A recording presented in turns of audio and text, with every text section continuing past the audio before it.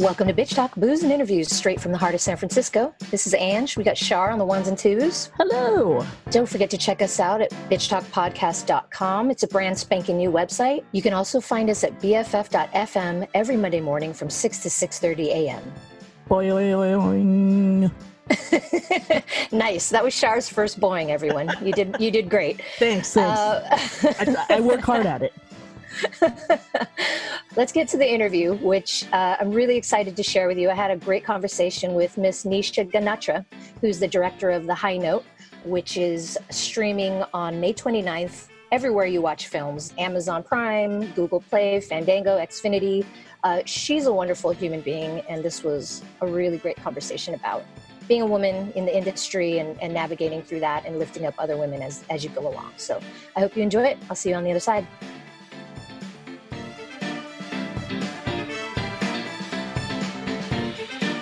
Well, Nisha Ganatra, we're so happy to have you on Bitch Talk. Thank you for giving us some of your time. I know you're probably super busy right now. It's a little crazy, but I'm so happy to be here on Bitch Talk. Thanks for having me. Well, so you actually started out as an actress, but you wanted to turn to filmmaking because you wanted to be able to affect cultural change. Yes. And I can say, after doing research on you and following your story, that's quite the understatement. Not only with the films that you do, but also with your work outside of the films. You're part of a mentorship program with NBC for female directors. Can you talk about that a little bit? Oh yeah. It's that is a really cool program NBC is doing, because there were a lot of sort of shadowing programs to help women break into the industry, but none of them were guaranteeing them work after. So I love this NBC mentoring program because it actually guarantees an episode, so that once you get that kind of catch-22 out of the way, like women aren't allowed to direct TV because they've never directed TV. So it's kind of like, you break through and make somebody promise that they'll give this woman an opportunity who's usually incredibly overqualified, by the way. Yeah.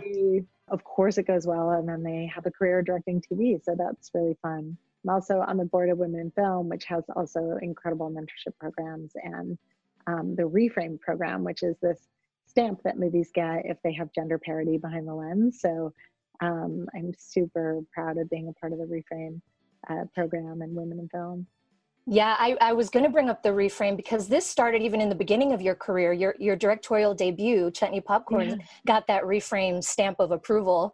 So this has been since day one for you. So that's so wonderful.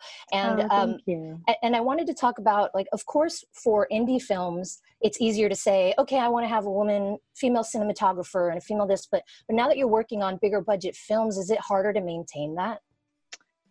It is, sadly. I mean, it is and it isn't. Like, an amazing producer, Ali Lowy, who was as dedicated to hiring women behind the camera as much as I was. And that was such a huge support. And we have this incredible studio executive who was a man who was also like, it's really important that we hire women behind the camera. So that was pretty amazing. It was harder for the DP because I feel like there are maybe 4 or 5 that have studio approval right now, and they're booked, which is great news that they're all busy shooting and doing what they love. But yeah, it was really challenging to try to push that list to get a little bigger. Hopefully the more like indie films that break through at Sundance and then they get into theaters and then that female DP gets on that list. It's such a weirdo process. Right. Yeah. And I think something that doesn't get talked about enough is the importance of having allies. Specifically, our podcast is called Bitch Talk, and people will immediately think, oh, you're just male bashing and hating. And that's not what it's about. You're missing the point. It's like, we're all in this community together, and we need allies. We need you to help lift up all these voices. We need everyone to participate in that. And in turn, the art is better because of these represented voices. Agreed. 100%. Really well said. Thank you. No, but that's just like what's so inspirational about your career and its trajectory and the stories that you're telling. I mean, with Late Night and now with High Note, it's about, these women who are struggling to stay relevant in the entertainment industry. But not only that, it's also about women uplifting each other and not battling each other. So we all rise together. Yes, totally. That is so important to me, is to put that message out there, because I feel like there have been decades of films with women holding each other back. So Hmm. to just like give everyone a visual representation of what it looks like for women to support each other, Mm. or to like be each other's allies and not rip each other down or be each other's worst enemies. Hmm. It's also nice for me that to have movies that are focused on women in their work, and not necessarily like, will I find the partner of my dreams, but really more like, I'm really good at my job. I really love what I do. Will I get the opportunity to keep doing it or to do it at the next level? And Hmm. that I think is kind of cool. Like somebody pointed out to me that the women in High Note are really good at their jobs and not apologetic about it. And I was like, oh, yeah, yeah, like nobody's, you know, secretly fumbling or tripping or doing something to sort of Hmm. take down their power or make you more comfortable with them. They're just like two very competent women, and they just want more. Right. Yeah. And I love how you express these messages, really important messages, but through an entertaining lens. So it's not just thrown at your face. It's just you're getting the message, but you're also just thoroughly entertained. Yeah, thank you. I think that comedy is the best for that. It's always more helpful to keep people entertained while you're sort of spouting off your views on the world. Hmm. Yeah. We also Yeah. had a lot of fun with Jean Diane Raphael, who came in with this really incredible take on that character. She was like, I kind of was thinking she should just have no ambition. Like she should be like this She's female hilarious. Taylor Yeah. Kalin. And Yeah. Yeah. I sat Yeah. there and we both thought about it, and we realized that like women aren't allowed to be ambitionless in films either, you know, Hmm. like to Hmm. really find a real lazy woman that is just not, you know, paying the price for her laziness is Yeah. really fun It's too. It's something like to a aspire total to for me. alternate. Just saying. There's something for Certainly. everyone. You could try to be like Grace Davis, you could try to be like Maggie, or you might just take the Gail route and just float on a pool, you know, like why Right. not? Yeah, no hate either way. Yeah. But Exactly. I have to just talk about the music. I want to just Yeah. talk about the music forever because it's so good. We have Tracy Ellis Ross and Kelvin Harrison Jr., who is Yeah. incredible. And these are, is it both their singing debuts? Yes, well, I'm not positive if it's Kelvin's singing debut, but I Mhm. think, but for sure it's Tracy's. And Kelvin, Insane. you know, he grew up in a musical family. He has an incredible voice. I think it's Hmm. the first time he's singing in a movie. I believe so. But yeah, they both have such great voices, and it's really fun when people are like, "Oh, that was them. They were singing live." And I'm like, Right. "They were singing. That's them." Yeah, it's Yeah. but I think for Tracy, especially being the daughter of Diana Ross, it's hard to then be like, you know what I'm going to do? I'm going to sing. That's just Yeah. like a Yeah. The shadow of scary that is, endeavor. yeah. Well, they both have their own career in music. Is it something, do you know that either of them are actively pursuing?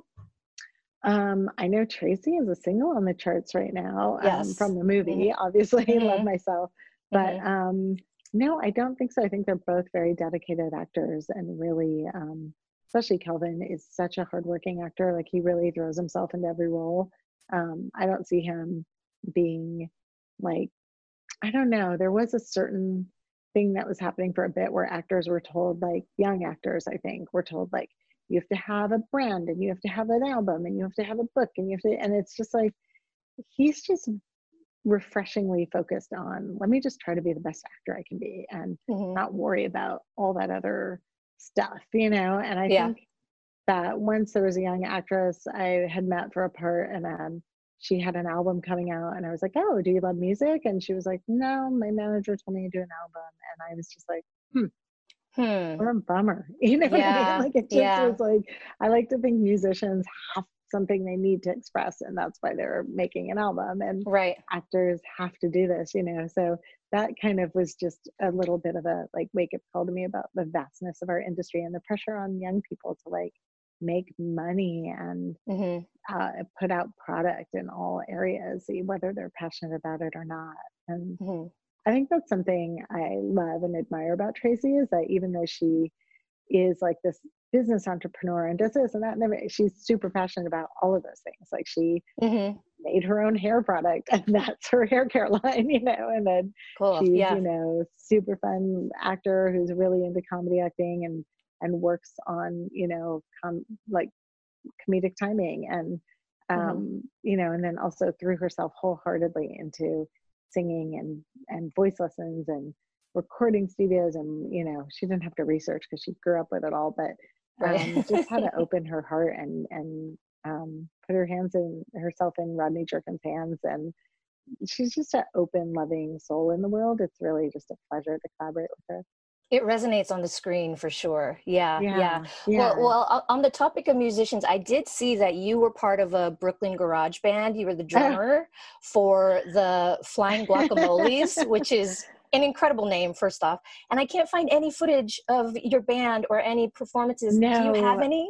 I am not a great musician at all. And so, no, luckily it was before the time where anybody could document anything. All right, fine. I was excited to see that, though. I love drumming and drummers, but that's awesome. No, Laura Gordon is like the best drummer in my life right now. And probably Fair enough. Strauss is also an incredible drummer. Fair enough. Okay. Well, thank you so much for coming on. And I just want to congratulate you for your success and for just being such a huge advocate. And I wanted to ask before we go, like, do you feel welcome now by Hollywood? Do you feel like part of it, part of the community? Oh my God, it's such an interesting question. Because I wonder if you ever do, if you always, like, I always say that I always feel like I'm sort of the party crasher a little bit. Like, I always sort of am there being like, am I really on the list? Like, I don't know. Mm-hmm. So I don't know, but I do feel yes, in a sense, because I feel like more women and more people of color are being welcomed. So it feels like as a community, we have more access. And obviously I directed my first studio film. Like, that's huge. That's something I've always wanted to do. And so in that sense, like, when I pull up to the Universal lot and the little gate goes up, I feel like I did, you know what I mean? But it Keep your fingers feels crossed, a little bit like I snuck in. So I'm somewhere between the two feelings. We'll see. I don't know if that ever goes away or if anyone ever feels like they're really in, other than obviously Spielberg or like Ron Howard or somebody. But I don't know. I'm curious if that feeling ever goes away, or if you always feel a little like you're, a crasher at the party. Right. Well, this movement and all these women coming up is in great part to you. So thank you so much for your work. Oh my God. Can't wait to see what you do next. What a generous thing to say. That's really sweet. Thank you. Thank you so much, Tanisha. I really enjoyed speaking with you. I wish we had more time, hopefully next time around. But I am bummed because I forgot to mention that Ice Cube is in this film, which, Shar, you know my love for 90s hip hop, specifically LA driven. Well, that was the first thing that happened was as soon as this came across our table, you're like, Ice Cube, I'm in. You're like, I didn't see Ice Cube, I'm in. Yeah, I wasn't certain if we could get him in an interview or not, but I was like, it's Ice Cube, of course, I'll watch it. But thank you so much, Nisha. You're so wonderful to talk to, and it's really nice to see women of your caliber making it up the ranks and actually getting a say in certain things. So I hope you guys enjoyed that interview. Don't forget to check out our website. It's bitchtalkpodcast.com. And you can also find behind the scenes footage on our YouTube channel. Check it out and subscribe. It's brand spanking new. Nice. You can also find us every Monday morning at BFF.FM from 6 to 6:30. Boing. We're powered by Go2 Productions. Bitch, please.